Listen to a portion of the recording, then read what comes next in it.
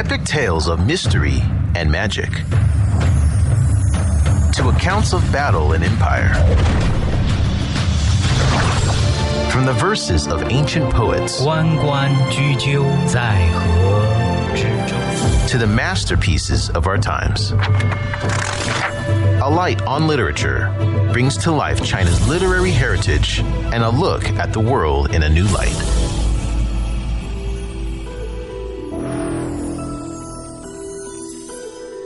In today's Alight on Literature, we continue by presenting the book 2 Years in the Forbidden City by Princess Ling. Today, Man Ling narrates the first part of the 12th chapter, titled The Empress and Mrs. Conger. This chapter is a deep dive into how Empress Dowager Cixi interacts and reacts with the outside world, by giving non-Chinese lady visitors rare access to her restricted private courtyards and chambers. It also includes the eye and ear-catching description of Cixi's vivid escape from Peking, her strong attitude towards Western missionaries and Christianity, her interpretation of the Boxer Rising, and her interest in striving to show the better side of life in her country to the outside world. Enjoy.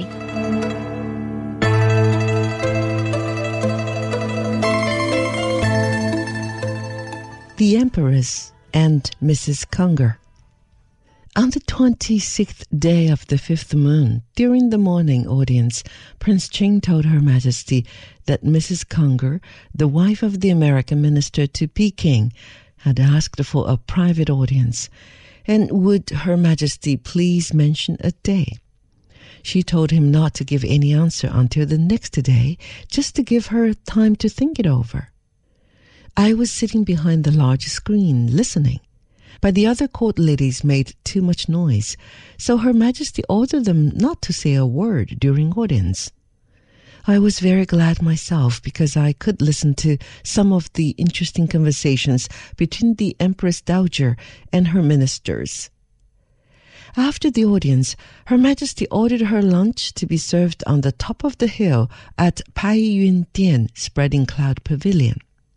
She said that she preferred to walk, so we followed her very slowly. To get to this place, we had to mount 272 steps, besides 10 minutes climbing over rough stones. She did not seem to mind the climbing part at all. It was the funniest thing to see 2 little eunuchs on either side to support her arms, trying to keep pace with her. I noticed that she was very much preoccupied and did not speak to any of us. When we arrived at our destination, we were very tired and quite exhausted. Her Majesty, who was a good walker herself, laughed at us. She was always very much pleased when she excelled in games of skill or endurance.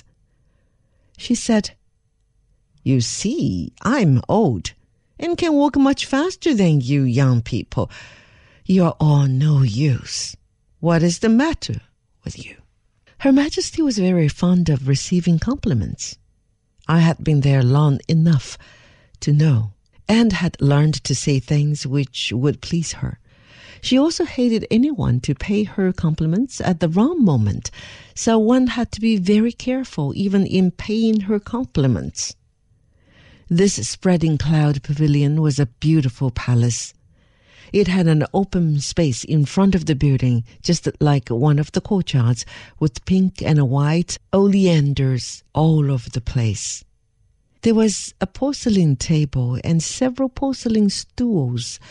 Her Majesty sat on her own yellow satin stool and was drinking her tea in silence. It was very windy that day, although the sky was blue with warm sunshine. Her Majesty sat there just for a few minutes and then said it was too windy and went into the building. I was more than glad to go in too and whisper to the young Empress that I thought the wind might blow off my headdress. The eunuchs brought the luncheon and placed everything upon the table. The young Empress made a sign for us to follow her, which we did. When we came to the back veranda, we sat down on the window seats, I will explain about these seats. All the windows were built low at the palace, and on the veranda there was something like a bench built along the window, about a foot wide. There were no chairs to be seen excepting Her Majesty's thrones. The young Empress asked me whether I had noticed that Her Majesty had something on her mind. I told her that perhaps she was thinking about the private audience which Prince Ching had mentioned that morning.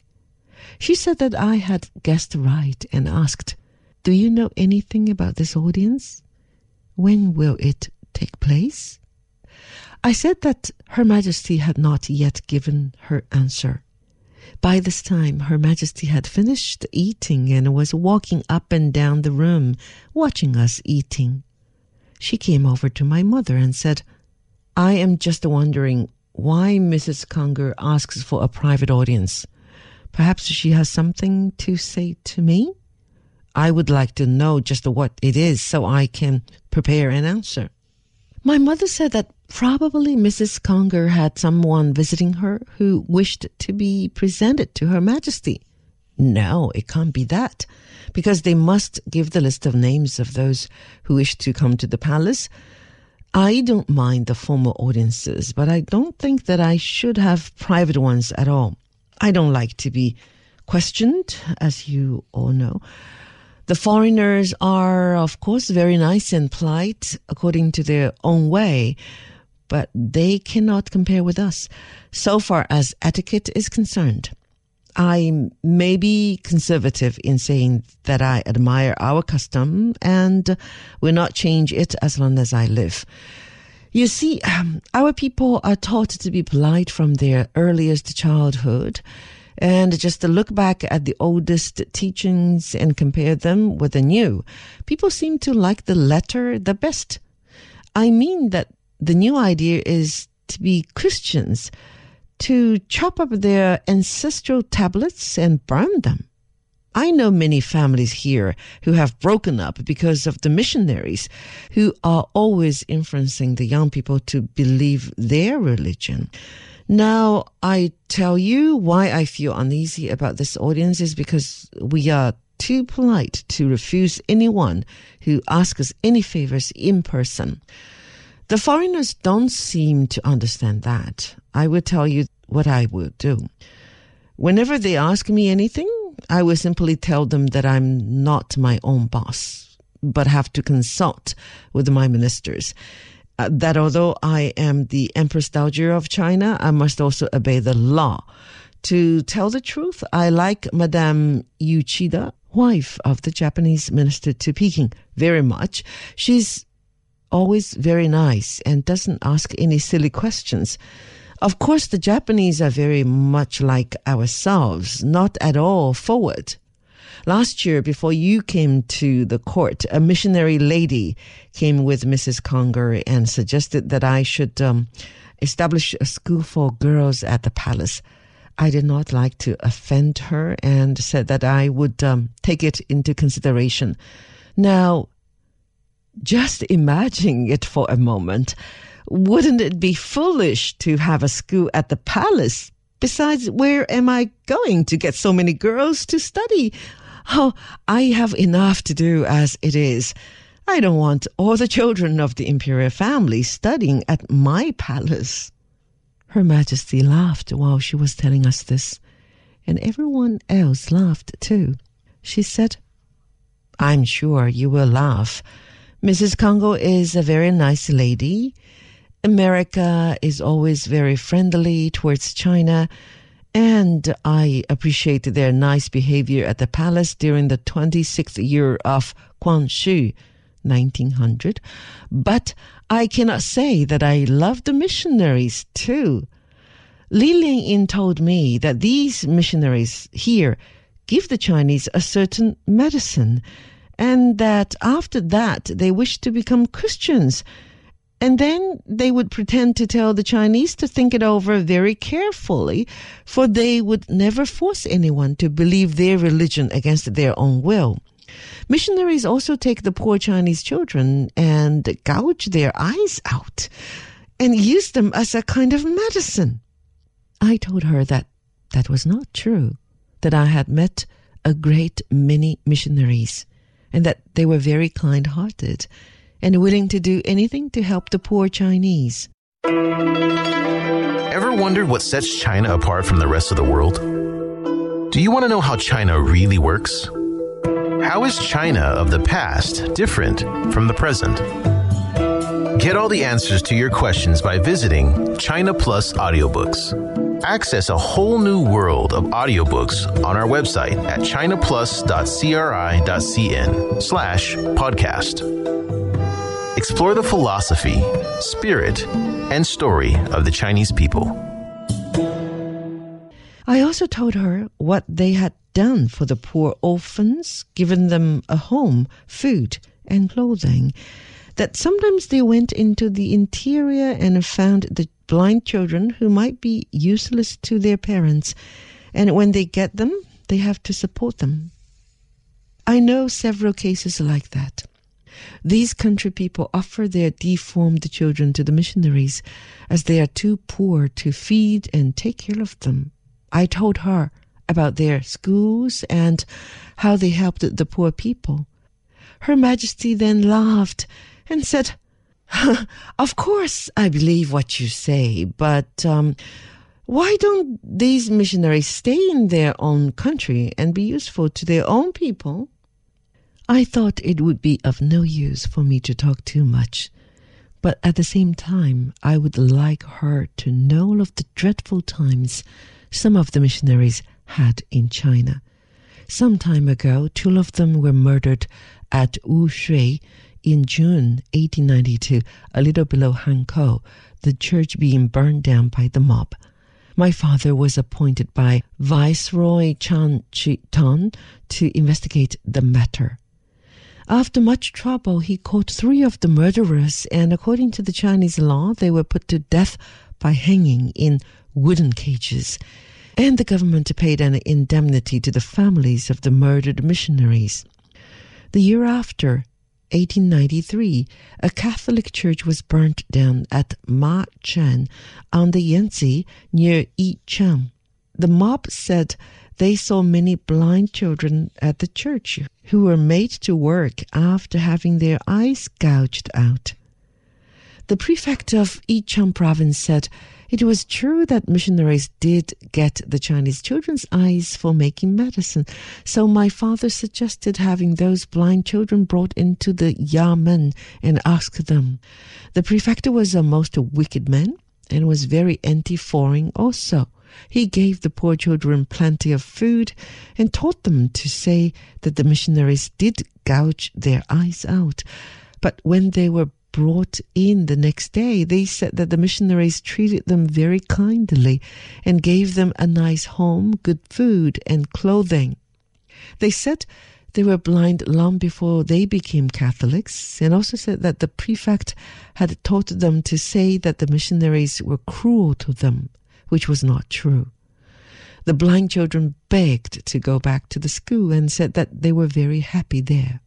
Her Majesty said, that may be all right for them to help the poor and relieve their suffering. For instance, like our great Buddha, Ju Lai, who fed the hungry birds with his own flesh. I would love them if they would leave my people alone. Let us believe our own religion. Do you know how the Boxer Rising began? Why? The Chinese Christians were to blame. The Boxers were treated badly by them and wanted revenge. Of course, that is always the trouble with the low class of people. They went too far, and at the same time thought to make themselves rich by setting fire to every house in Peking. It made no difference whose house. They wanted to burn so long as they could get money. These Chinese Christians are the worst people in China. They rob the poor country people of their land and property, and the missionaries, of course, always protected them in order to get a share themselves. Whenever a Chinese Christian is taken to the magistrate's yamen, he's not supposed to kneel down on the ground and obey the Chinese law as others do, and is always very rude to his own government officials.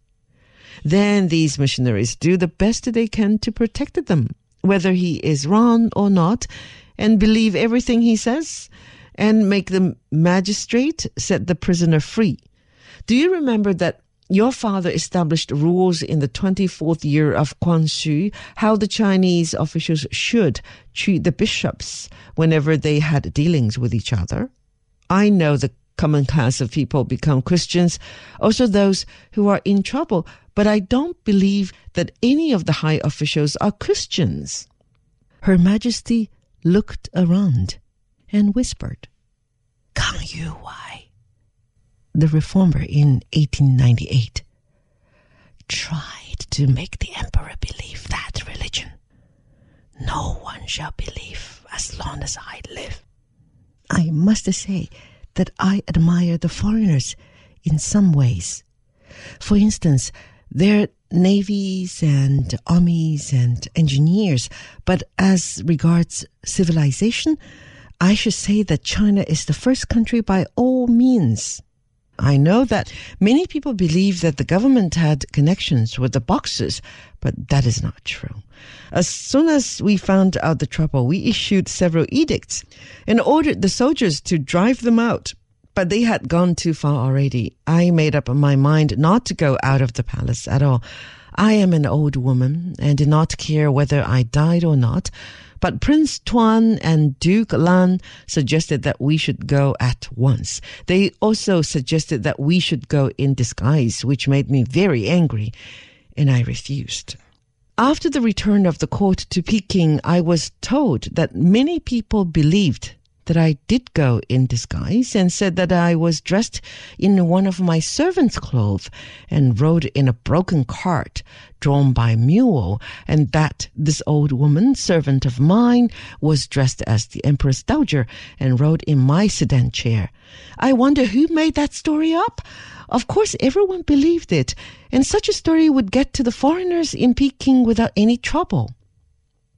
Now, to come back to the question of the Boxer Rising, how badly I was treated by my own servants.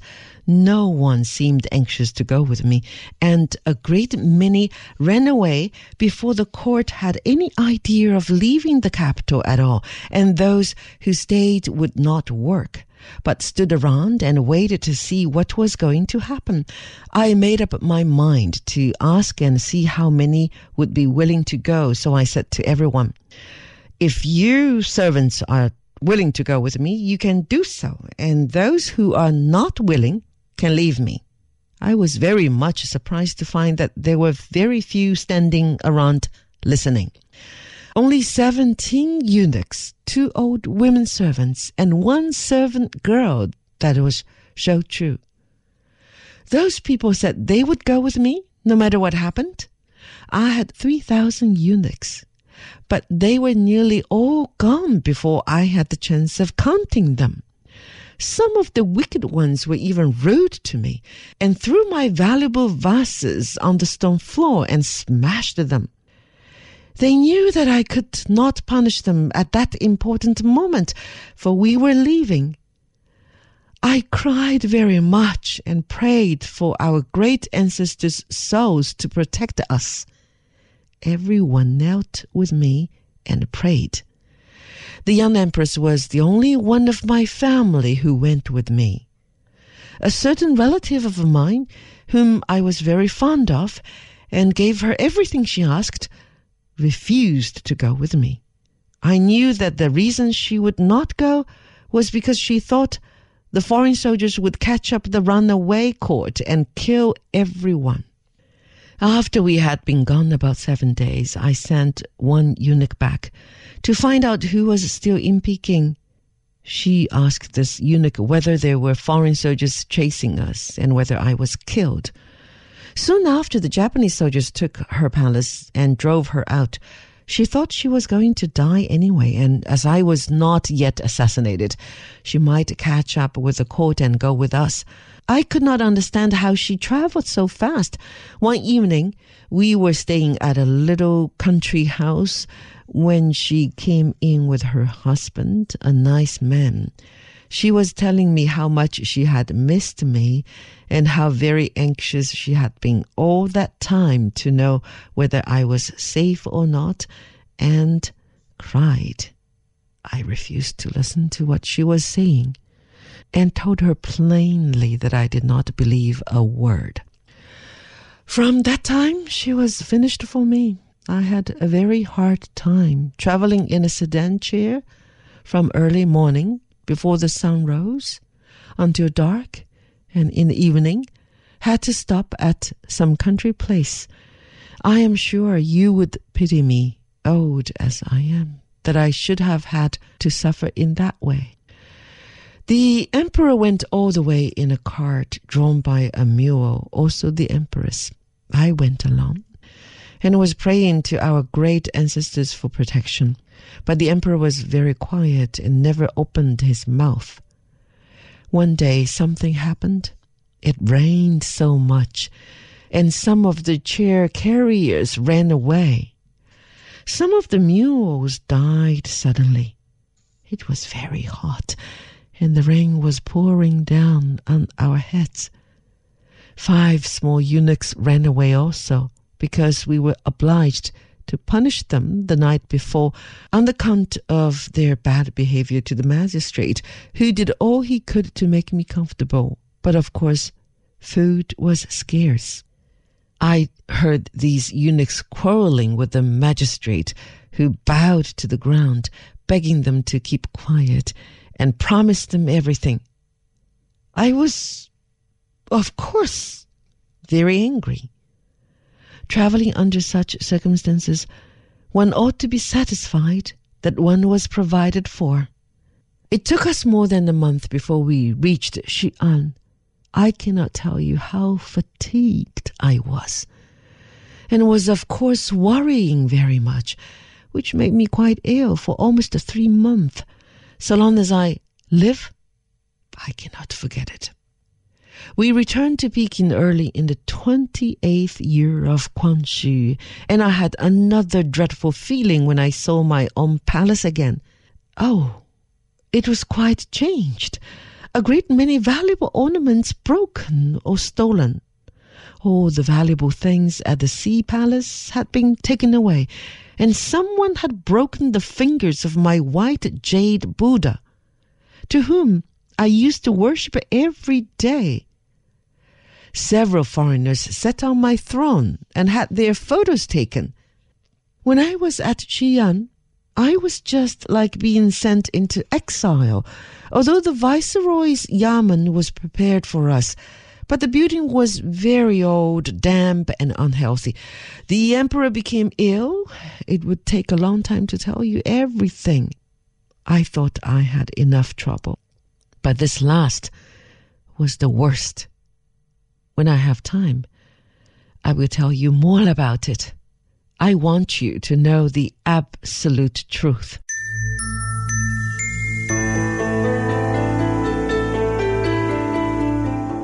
And that was from the 12th chapter of 2 Years in the Forbidden City, written by Princess Ling and narrated by Man Ling. Join us next time on Alight on Literature for the next part of the chapter.